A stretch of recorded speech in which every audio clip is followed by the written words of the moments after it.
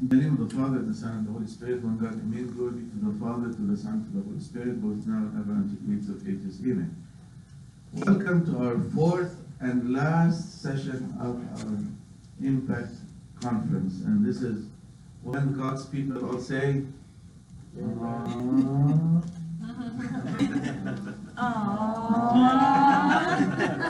Make me feel special. Make me feel you're gonna miss me. Too tough, the tough crowd.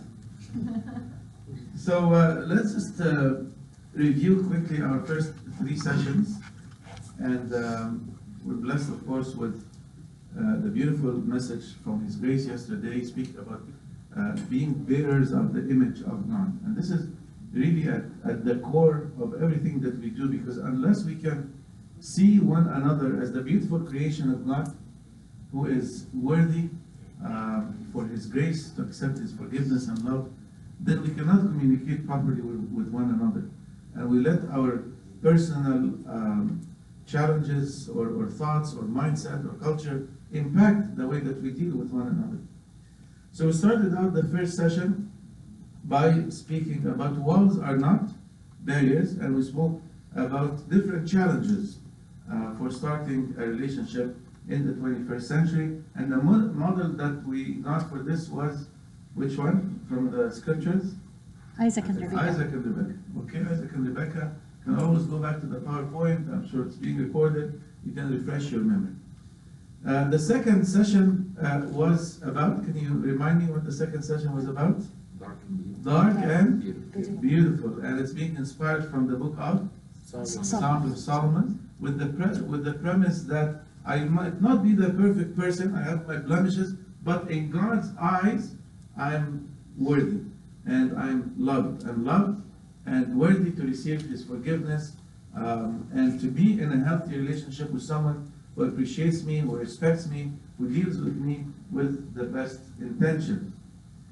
The third session that we had last night also was a means for us to turn the tables around, and we called it what? You remember the title? Worlds Apart, right? And the idea here was to see the other perspective and not just be consumed in my own mindset, the way that I've been brought up, my worldview. The person that I'm going to be in a relationship with might come from a completely different worldview or perspective.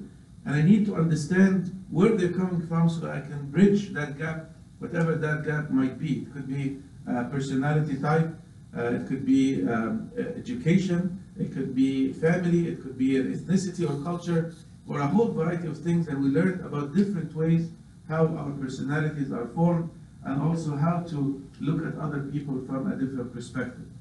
The biblical model that we took for this one was the one for who? David, Abigail, and Nabal. David, Abigail, and Nabal. Nabal. So please remember all of these analogies. Now we come to our fourth and final session, and we called it God's Cookbook, Ingredients for a Healthy Relationship. And this was the direction or the destination that we were hoping to reach by the end of this conference, is to have some key ingredients. And if you remember that video clip that was sent to us as a promotion for this conference, as well as the very yummy mud, something mud or the other cakes or pies or dirt, I don't know what it was, you know, that we had the honor and the pleasure of consuming last night on your behalf. Everything comes through putting together so many different kinds of ingredients, and finally you have something beautiful that you can share and enjoy. God's Cookbook, Ingredients for a Healthy Relationship. And we have actually 10 lessons or 10 ingredients that we're going to discuss today. And the model that we're going to take is the book of Ruth. And specifically, we're going to focus on Ruth and Boaz. And we're going to pray, God, where is my Boaz? And Boaz, man, we're going to say, God, where is my Ruth? And if we can have a combination of these two beautiful personalities, we are looking at extremely healthy relationships who are godly and sacrificial, and you can learn so much from them. So we're going to speak about wealth and family, actively seeking, a mouth that blesses, generosity, humility, gentleness and care, preserving chastity, healthy communication, self-sacrifice, and starting right and ending right. A very quick preview about the book of Ruth. It was set during the period of the Judges, about a century before David became king of Israel. So we're looking roughly around the 11th century before Christ, because King David was ruling Israel in around the year 1000, and then Solomon came after him around 950 or so. The Judges ruled 100 years before that, so we're looking at 1100 before Christ. It's set in the midst of a great hardship and a tragic loss. They had a big famine in Israel, and when you have a famine, people have hard time eating or thinking or buying and selling or conducting business. So many of them ended up moving to other neighboring towns and cities, much like the immigrants who came from different parts of the world to America looking for a better life and to improve their economical status. Sometimes it's due to religious persecution, but in many cases it's due to economical stability and having a better life for your children. So that's basically what happened. Unfortunately, the land that this family had moved to, the land of Moab, they were not God-fearers or God-worshippers, because worshipping God or any type of deity at that time was local. So only in Israel and the surrounding area there was the worship of God. You move to another city or town or country that's nearby, they have their own deities which are very different than the worship of God. So at that time there was a lot of lack of faithfulness and blunt contrasts between the pagan Moabite culture from which Ruth had originated. Also, the story is a clear example of God's faithfulness in bringing about His plan of redemption, using unexpected partners in amazing ways and during a time of frequent unfaithfulness of God's people.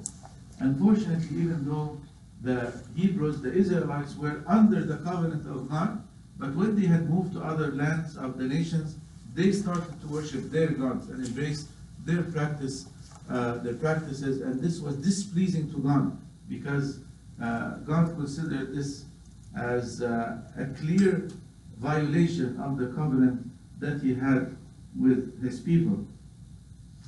The book of Ruth begins with this Israelite family, and the father's name is Elimelech, and Naomi, his wife, and they had two sons, Mahlon and Chilion. And they moved from Israel to Moab, again due to a famine that had occurred in the land of Israel. Originally, they lived in Bethlehem of Judah, which is the southern part of Israel. And the family left the land of its inheritance because of this great famine. But unfortunately, tragedy soon struck again. Elimelech died in the land of Moab, so it's a bit ironic that you move to another country in order to have a better life, and then all of a sudden you lose your life. And both of Naomi's sons married Moabite women. And again, from the first perception, it's a clear violation of that covenant, because you're supposed to marry someone of your own faith, more or less, because the idea of marrying a Moabite is that they were going to draw you towards worshipping their own gods. And within 10 years, also the sons died as well. So that left three ladies together, Naomi and her daughters-in-law, outside the kin group of her husband. So they were living in a strange land. All the men had died. And of course, this is common sense, biblical times, that women would outlive the men for some reason, I don't know why. But the fact, not to give everyone long life. But it left three women. You have Naomi, and then you have her two daughters-in-law. Now we're going to skip forward a little bit. The story, they ended up moving back. Naomi gave them the option to go back to their land because the husbands are dead, said, I have no more children. My woman, even if I give birth to a child now, how long you're gonna wait for them? So might as well. They had no children, so you can go ahead. One of them chose to go back and start another marriage or relationship with someone from Moab, from her own country. But Ruth, the faithful Moabite, said, no, I'm going to stick with you. Your people are my people. Your God is my God. Where you go, I will go. And when you die, where you die, I will die. And a great show for a Moabite woman who stuck with her mother-in-law. This is a great example because quite often we speak about converts, or we speak about people who join the church as adults and not necessarily being born into the church. And Ruth is like a textbook model for people who come into a new culture and show great faithfulness and a sense of belonging to this community. And definitely in my ministry, I've seen so many people who are willing to embrace, their new culture or the culture of their spouse and feel a sense of belonging. The problem sometimes in the people who are in that culture to mentally accept that person and treat him or her as an integral part of this community.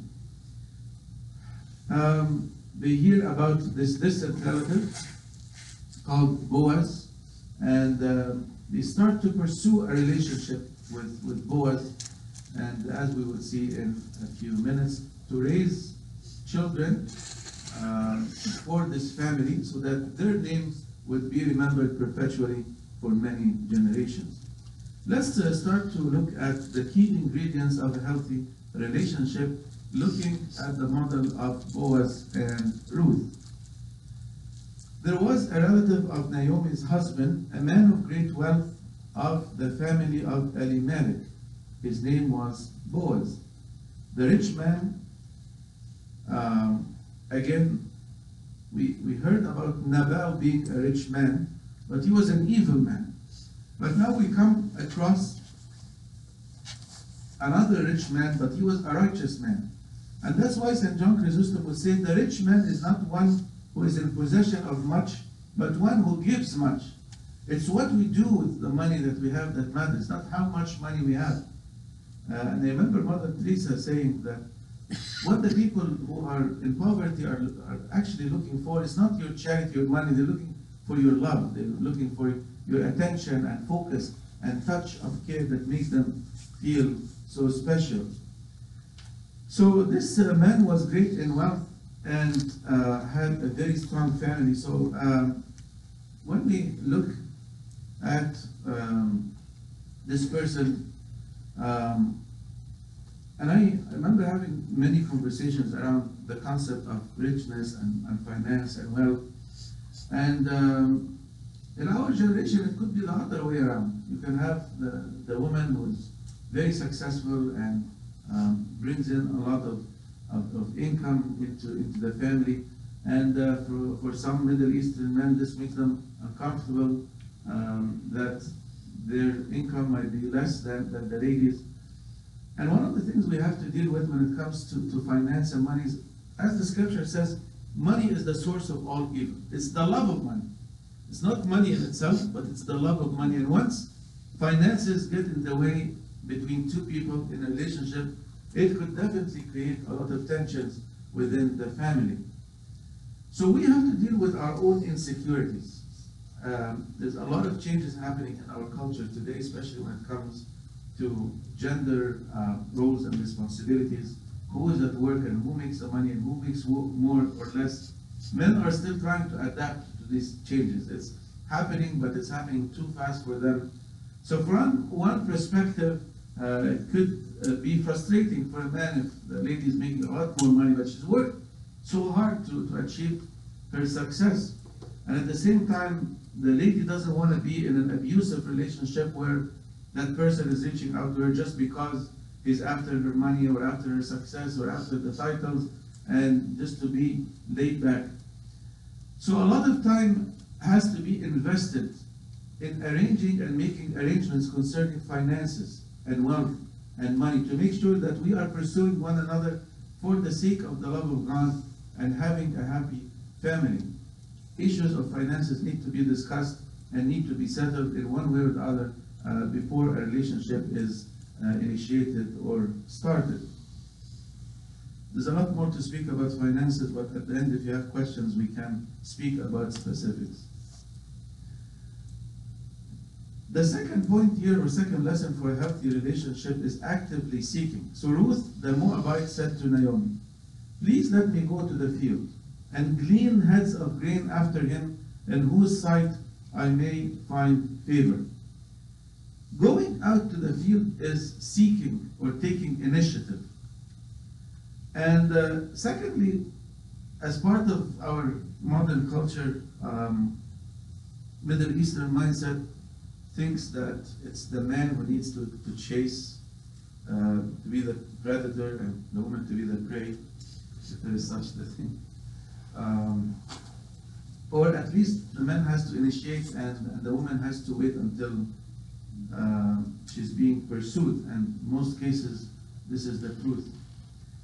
But one of the challenging things that we have to start to think about now, and it's a big challenge for our culture, but it's not too far from where we are or how far we've become as a community. Think about it. If you're a man or if you're a woman, is it okay for the woman to initiate or to go out to the field or to be present? How does that work? How would the men feel if it was the woman who initiated a relationship? It's something to think about. St. Augustine said, "Pray as though everything depends on God, work as though everything depends on you."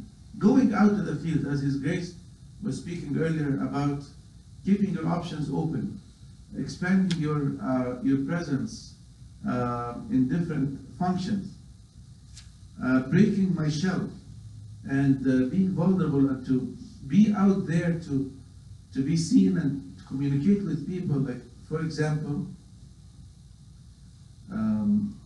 one of the hardest things that people do is to speak in public or to do something in public. You know that fear of public speaking is #1 anxiety for people all across North America. Fear of death is second. So people would rather die than to speak in public. And people who go up on the stage and play music and sing and lead and make announcements, and it's not an easy thing.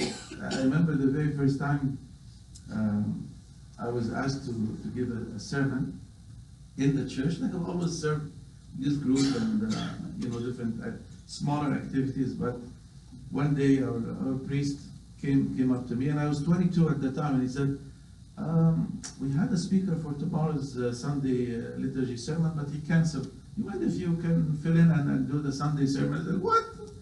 I'm going to stand in front of all of these people. What am I going to say? I don't know what to say." And he said, "No, God willing, this and that, Habibi, all these things that the fathers say to kind of like."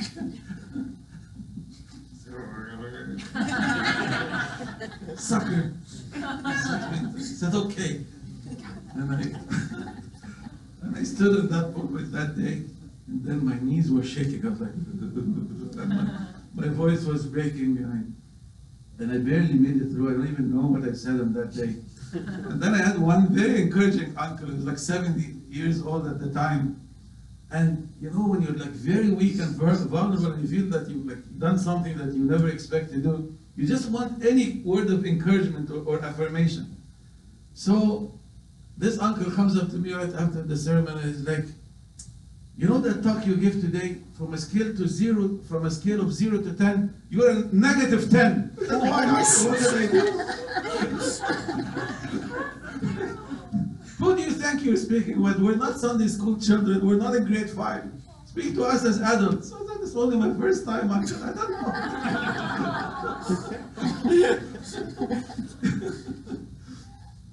I was ready to quit on that day. I said, "I will never speak again in public. I'll never go on a pulpit. It's so scary and so dramatizing." But thank God that fear eventually kind of faded, and I could have promised I wet my pants on that day. Like, it was so scary, I can't tell you. But anyhow, the idea here is it is difficult to be out there. It's difficult to, we're shy, we're reserved, we don't want to be judged because people are thinking a lot about us and analyzing us and thinking about how we look and how we're dressed and what we do, and they get distracted with all these things. And these are all barriers for being out there on the field. But just the fact that Ruth was willing to be out there, she broke her ego, she broke her fear, and she said, I'm going to go there and be out in the field and be like amongst one of the shearers, and hopefully I will find I find favor in his sight. We have to honor God, but mentally and physically we have to be present in order to have a healthy relationship with others. Now behold, Boaz came from Bethlehem and said to the reapers, the Lord be with you. And they answered him, the Lord bless you. This is a beautiful mouth that blesses, not one that curses. The book of Proverbs 10:31 says, the mouth of the righteous brings forth wisdom, but the perverse tongue will be cut out.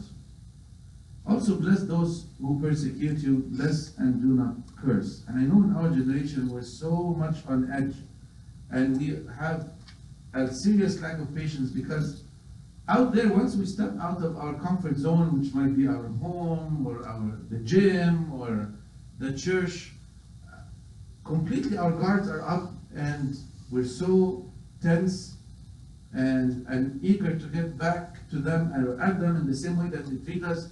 Look at the amounts of road rage that's out there. Like, as soon as we get behind that wheel, then there's like a different demon that comes out and then possesses us, and cutting people and driving in a mean way. And I remember one of the blessed fathers is here somewhere in the U.S., and he was saying that one day he was driving to church, and he did something which he shouldn't have done. Probably like he cut off somebody or on the road. So anyways, that other car, the person who was driving that other car that was cut off, gave him the finger, right? Give him the middle finger. And then he drove, and then he reached church, and then that same car pulled into the parking lot.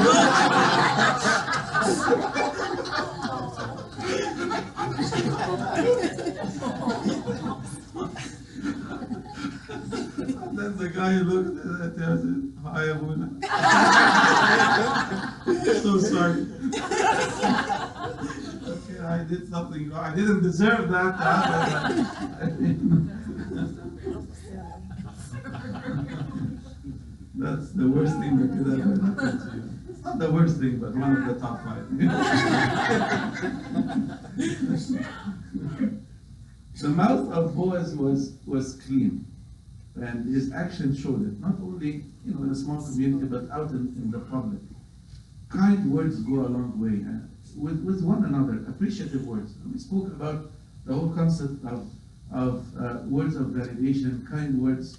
I mean, we're not going to be hypocritical or just try to look for something just to kind of pretend that we like the person in front of us, but genuine comments of blessing goes a long way, even within a married relationship. When words of thank yous and words of there's that expression in Arabic, you say mediki, like I really appreciate your actions. I really love your hair or your dress or the way that you carry yourself with people.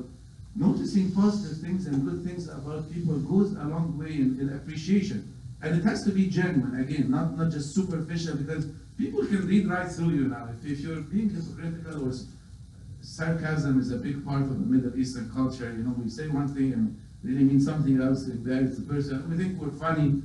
But when the person is being made fun of, how do you think they feel? Like, if we're all laughing with each other, it's fine. But when we start picking on someone and laughing at them, then it becomes a problem.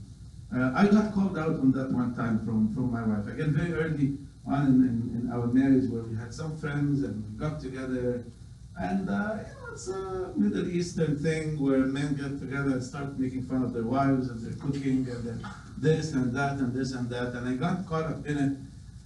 And then the day after we went home, like Sandra, my wife, came up to me and said, you know, that conversation we've been having, you know, making fun of the women, that really makes me feel isolated. And, you know, you're laughing and you're having fun, but you're making fun of us. So it's not fun for us, you know. It's possible to find other topics that we can all laugh at and share at. And it might be like 20 some years ago, but still sticks in my mind till now. Every time, you know, we're around friends or around people, I don't want to just, you know, look at my wife and make fun of her, even though I'm trying to be sarcastic, because I do genuinely love her and I do genuinely appreciate her. And I thought it was funny at the beginning because that's what we've seen other people do. But now we learned to not to put someone at the center of attention and embarrass them, but on the contrary, offer words of blessing. So a mouth that blesses really goes a long way. The fourth lesson here is generosity. Then Boaz said to Ruth, you will listen, my daughter, will you not? Do not go to glean in another field, nor go from here, but stay close by my young women. Let your eyes be on the field which they reap, and go after them. Have I not commanded the young men not to touch you? And when you are thirsty, go to the vessels and drink from what the young men have drawn. And then he continues by saying, also, let grain from the bundles fall purposely for her.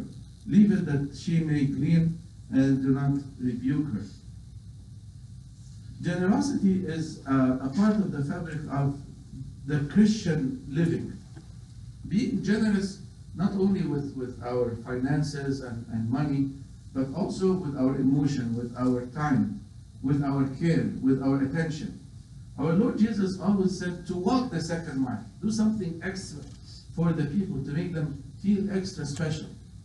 The way here that Boaz has done is that he said, leave it purposely, like drop, you know what cleaning is? So basically you have the harvest, and you have all the workers who are collecting the harvest from the fields. And then there are some poor people who can't afford to buy this grain. They kind of follow in the footsteps of these reapers who are getting the harvest to collect whatever is left over from the ground. Instead of the birds coming and eating it and running away, you know, these people kind of collect it, they go home and they have their meal with it. So he was saying, drop some of the grain on purpose on the floor so that when she comes, she can reap it and take it home and have a living. So really going the extra mile. And I know sometimes it makes us feel that we're being taken advantage of. And that's not a good feeling. It has to come from both perspectives. But we always say try to give 60 and expect 40. But also the other person has to give 60 and expect 40 as much as possible.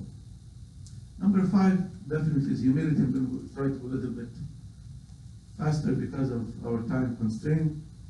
So she fell on her face, bowed down to the ground, and said to him, why have I found favor in your eyes, that you should take notice of me, since I am a foreigner? The scripture says, blessed are the meek, for they shall inherit the earth. And also St. John the Short said, humility and the fear of God are above all virtues. I think in our modern day, when we speak about humility, it's blasphemy. And there's a misunderstanding about what it means to be a humble person, because we think we're going to be floor mats. People have to step all over us and take advantage of us. But actually, biblical humility is very different than that, because the true example or model of humility is the Lord Jesus Christ himself. In Philippians chapter 2, it speaks about Jesus, who is in the image and likeness of God, in the form of God. He humbled himself and made himself as a servant in order to redeem us and save us, but God had raised him up also. The idea here of knowing who I am in Christ and having that confidence, it is with our own free will that we humble ourselves and do things that maybe others are not willing to do, or extending ourselves for others.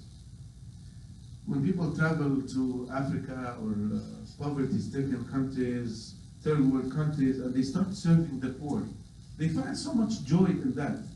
Maybe not because it's not like a lifelong relationship where you feel that you're being taken advantage of.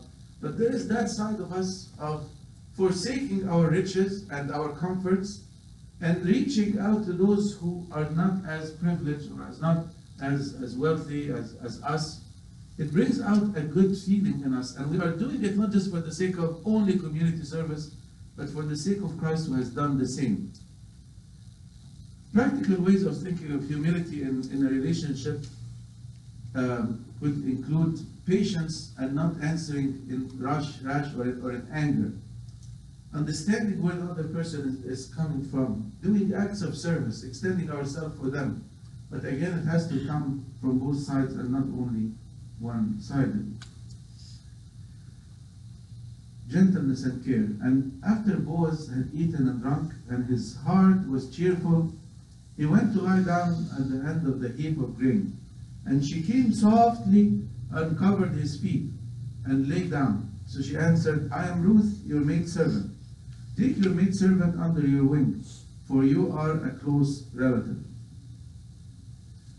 And this act actually belonged to the servants, because if you have a wealthy person and they have a lot of servants, the servant is the one who would be at the feet of the master. And we have that model also from biblical times, the time of Christ, where the sinful woman came into the house of Simon, and she just knelt at the feet of Christ and started to wash them and to dry them with her hair. And she felt so much sorrow for the sins that she has done. But the idea here of gentleness and care is really important in this age. Like these emotions and feelings, and I know I mentioned this yesterday, but maybe just because of my personality type, is that when we are out in the work field, we need to be very assertive and very, very strict and A-type and accomplish goals and things like that. But a marital relationship or a healthy relationship needs care and needs emotion and needs to bring out within us a side that you cannot show at work. How many of you have pets? All of us. Most of us, maybe half of us have pets. When you're with that pet, like, how are you feeling? How do you feel?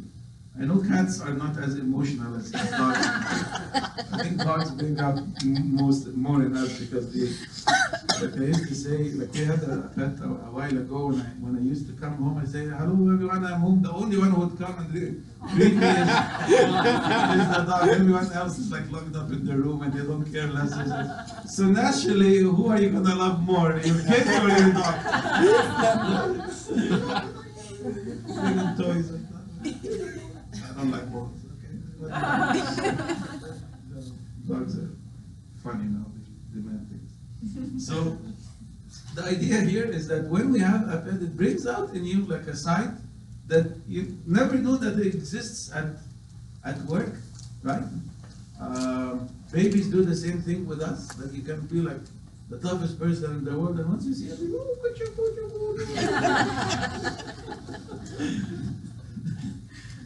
So, that side of us has to come out with our spouses.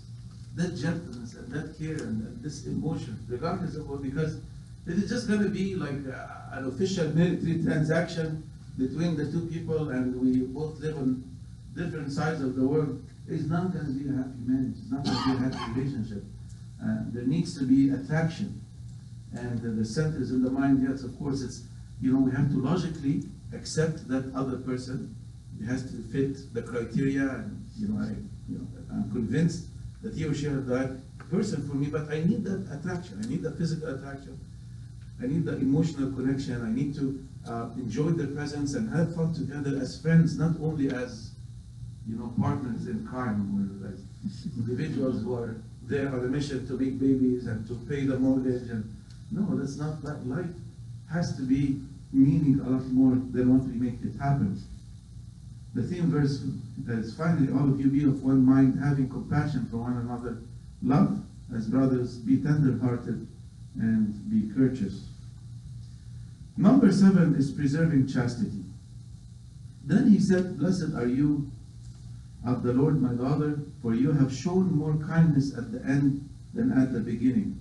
In that you did not go after young men, you were not foolish, whether poor or rich. And now, my daughter, do not fear. I will do for you all that you request. For all the people of my town know that you are a virtuous woman. St. John Chrysostom said, when people learn chastity, then their spouses will be most beautiful for them. They will look at them with great love and will live with them in peace and agreement. And through peace and agreement, they will get all the other gifts. The idea here is that Boaz preserved Ruth's chastity. He could have taken advantage of her. Like he had every right. Like she went, he was alone, he was sleeping, she was at his feet. She's shown like great humility and vulnerability. He could have taken advantage of her, but he decided not to. He said, it's not right. Let's do the right thing. Let's take these steps in the right way. And more today, I see people overcommit way before they're engaged or just starting a relationship because there's an emotional need. People are needing emotionally, and as soon as they see a person who can offer them this emotion, they jump into an intimate relationship or jump into any different acts that may kind of satisfy this need or urge for intimacy or sexuality or physical connection. But things have to be done right and in the right time and with the blessing of God. And a part of his maturity and of course her maturity, and it says that you are a virtuous woman, so it takes two. It takes two to encourage one another to say, let's wait, let's be patient. Let's not jump into things too early and then regret things later. There is a plan. We're pursuing this plan, and if you take a fruit from a tree too early, it tastes very bitter, but you have to wait until it's ripe. Patience is a virtue, and this is exactly what he has done. He preserved her chastity, and she was in control also of her chastity and didn't allow him to do anything, neither was he interested to go any further. Very important to learn a chaste life and to be convinced that this is the right way. A lot of relationships that progress very quickly, they also end very quickly. And after certain people have what they want, they're no longer interested in the person because they've already satisfied their urges. So let's keep praying also about that. Number 8, healthy communication. Now, it is sure that I'm a close relative. However, there's a relative closer than I. Stay this night, and in the morning it shall be that if he will perform the duty of a close relative for you, good, let him do it. But if he does not want to perform the duty for you, then I will perform the duty for you. As the Lord lives, lie down until the morning. The background here is that in a Jewish custom or tradition, if a man dies and he leaves his wife without any children, the closest relative to this lady would marry her to honor the dead relative and raise descendants for him. So the children would be carrying the family name, etc. And this is very important in the Jewish tradition. So what Boaz was saying, I know of a closer relative to Elimelech. So he has the first right, or the first right of refusal, if he wants to marry you. So let's check with him first, and there has to be witnesses. If he refuses, then, I will be sure to take on this responsibility and marry you. And here's a great way to establish a healthy communication between couples based on clarity. And in many cases, when people communicate together, they're hiding something or expecting the other person to know. He should know, but he's not smart enough to know. A lot of women really place a great expectation on the gentleman that they will just catch things, or they will read her mind or know what she's thinking. But unless you verbalize your thoughts and your emotions and your feelings, then how can you know? You can't just guess. Like the guessing game is not a fun game. So building this healthy communication skill is really important. I want to share with you another video clip from The Big Bang Theory. And here is Sheldon and Amy trying to communicate together. And it's called Please Pass the Butter. Anyone seen it before? I think you're going to enjoy this one.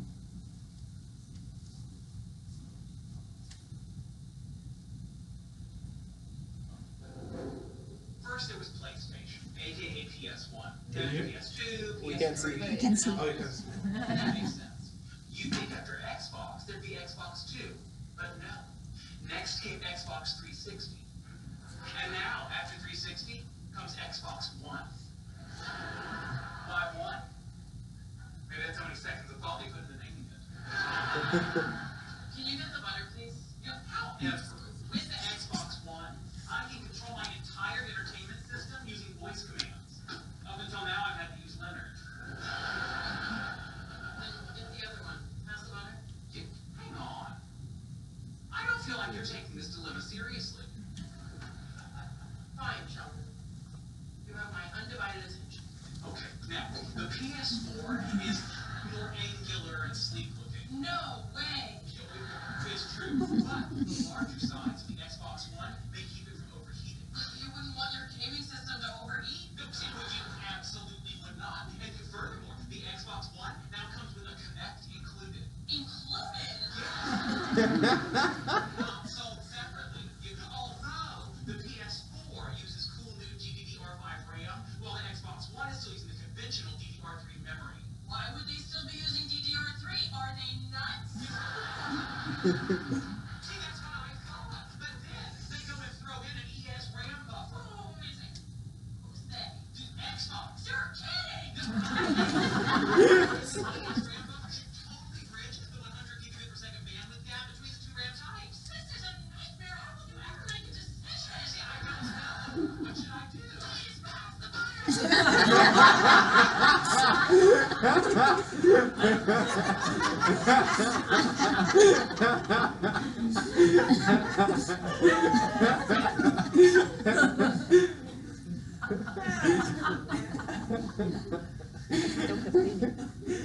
كل واحد بكوكب تاني.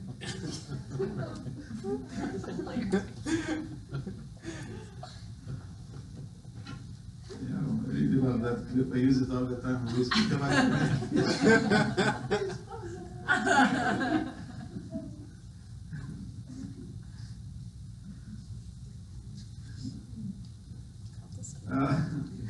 No, try to continue.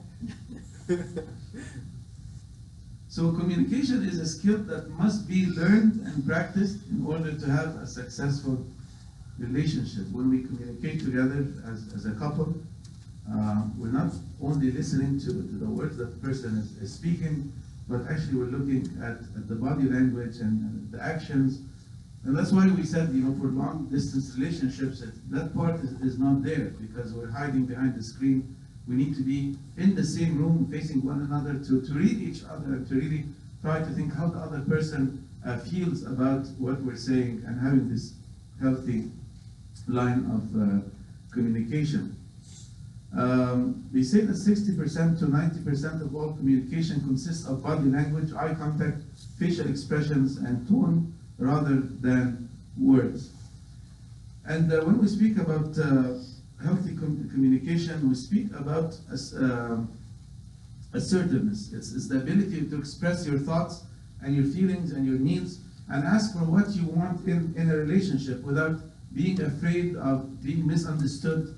You have to be very clear, because I know sometimes in Middle Eastern culture versus a North American culture, you're shy, you don't want to hurt someone's feelings. But the more honest and straightforward we are, going forward is best for a relationship, because people can come much later and say, you never told me that, I never knew that about you. So the more we're able to communicate honestly and clearly and be assertive is a good way to be assertive without being critical. Is the way to use the words I rather than you. When you said such and such, I felt as such and such, because no one can argue your own feelings unless you're going to be very facetious and say, well, you're always too emotional, or you're always exaggerating. Try to avoid the words never and always. These two extremes. Try to avoid them when you are communicating with someone, and be factual, more about facts rather than emotion. Or even if you're going to refer to your emotion, say this is how it made me feel, and the onus on the other person to affirm what you are saying and not just be sarcastic or critical, and to say, okay, I heard you say such and such, and how do you feel that I can improve my communication in the next time. Also very important for healthy communication is active listening. Active listening is the ability to let the other person know that you understand by restating his or her message. Very important. I can tell you the significance of active listening, because again, as we were saying earlier, that men listen to respond. Like you're already thinking of solutions, but women just want to be heard and want to be validated. So active listening is making eye contact.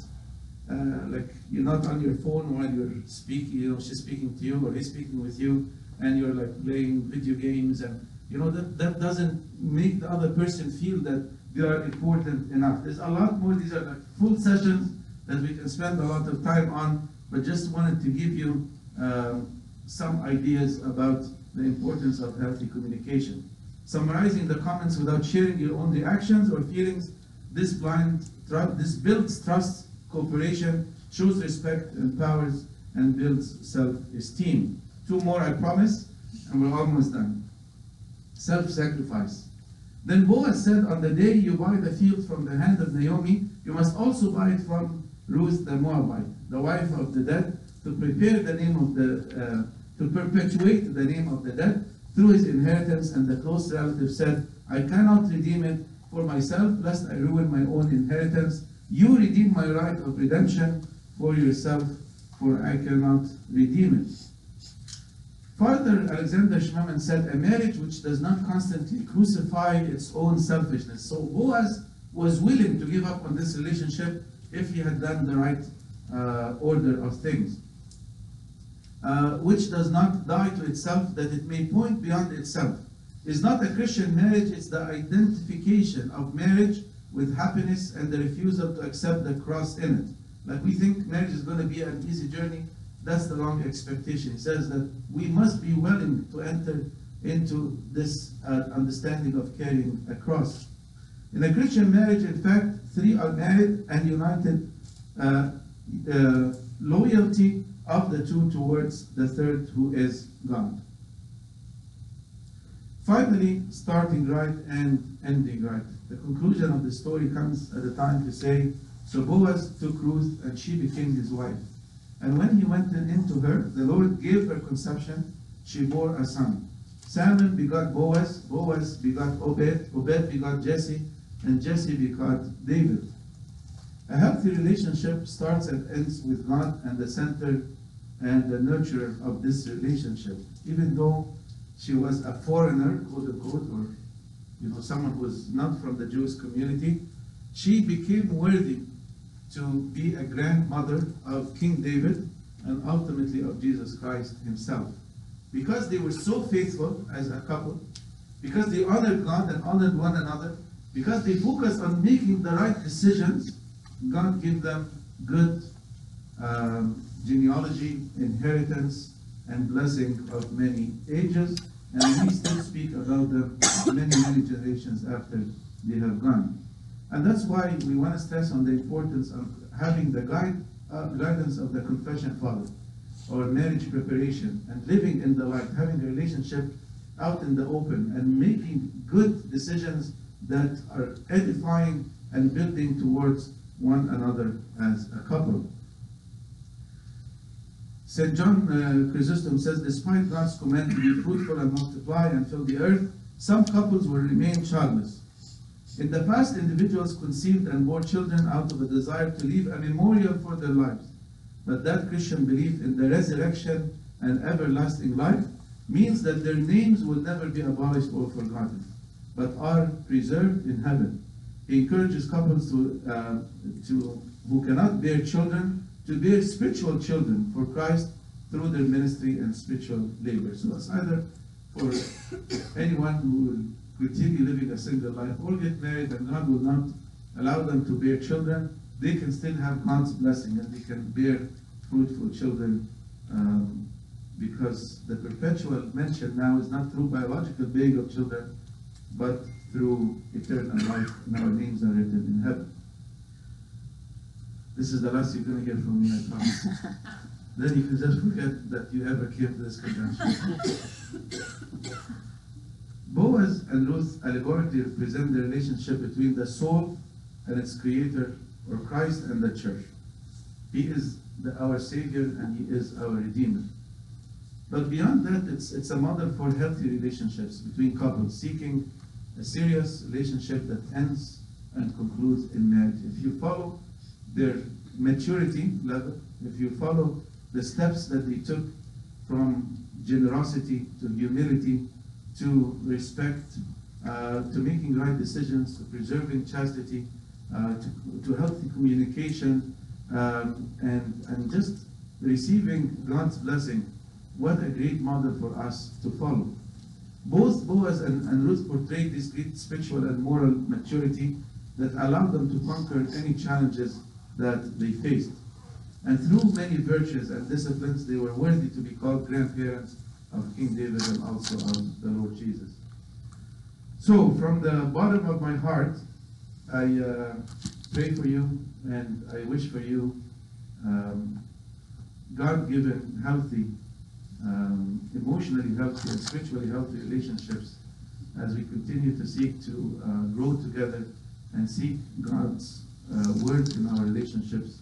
May the Lord comfort your hearts, and please pray for me as I also pray for you. And I hope that the next time we meet, Lord willing, we're going to be very happy and in fellowship, and we hear lots of great stories of how God interacted in your own lives, how you heard His voice, how you discerned His will in your life. May you continue to grow and flourish, and glory be to God forever and ever.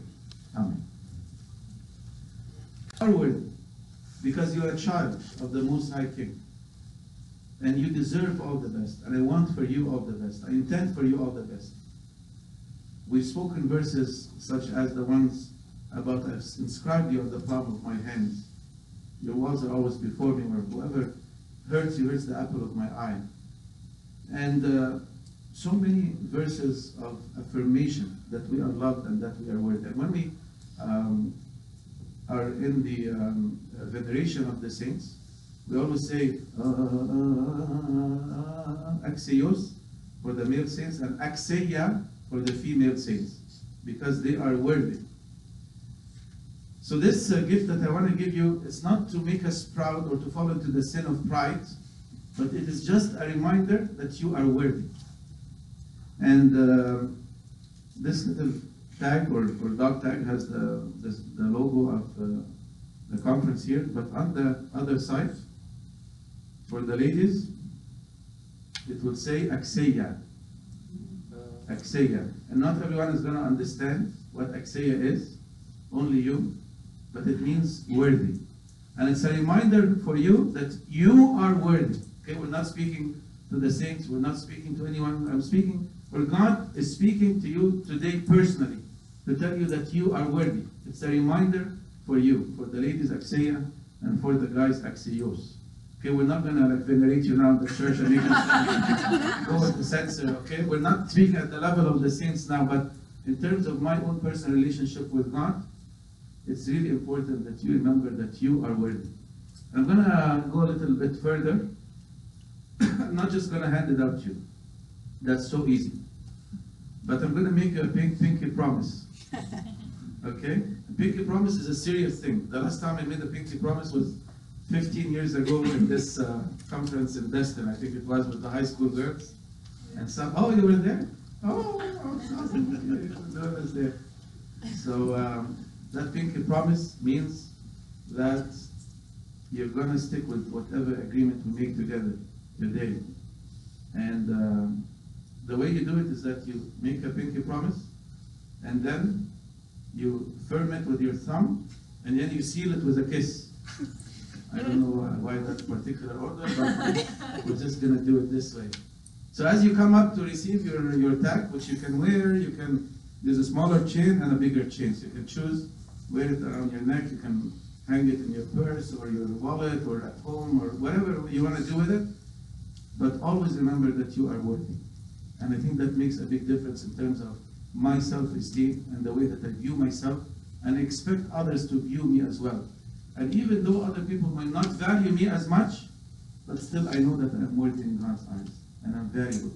Despite of my mistakes in the past, I'm still valuable. God loves me, God cherishes me. you are worthy. Please remember that. When you come up for this dog tag, as we make the pinky promise, I'm going to remind you of God's promises to you. I'm going to tell you that you are worthy because you are loved, you're a child of the Most High King, because you have been forgiven, and because you deserve the best in life. And I'm going to ask you, are you worthy? You have to affirm by saying, I am worthy. And I know we're not used to these things because you think it's a sense of pride. But actually, look at it from a sense of confidence in how God looks upon you. Forget about how you feel about yourself. What's more important is how God looks upon you. And when we draw our strength from God, we will have that much more confidence in the way that we carry our life with our relationship with Him and also with each other. Are you willing to receive this gift? Who's going to receive this gift? Who's willing? Okay, you don't have to. If you don't want, if you don't think you're worthy, it's fine. I mean, it's your choice. But if you do come and make that pinky promise, I'm going to ask you, are you worthy? And you have to say, I am worthy. I'm confident in God's love for me, and I'm going to carry this confidence out of this conference. So, can we give out these now before we lose? What's the time like? So we need to set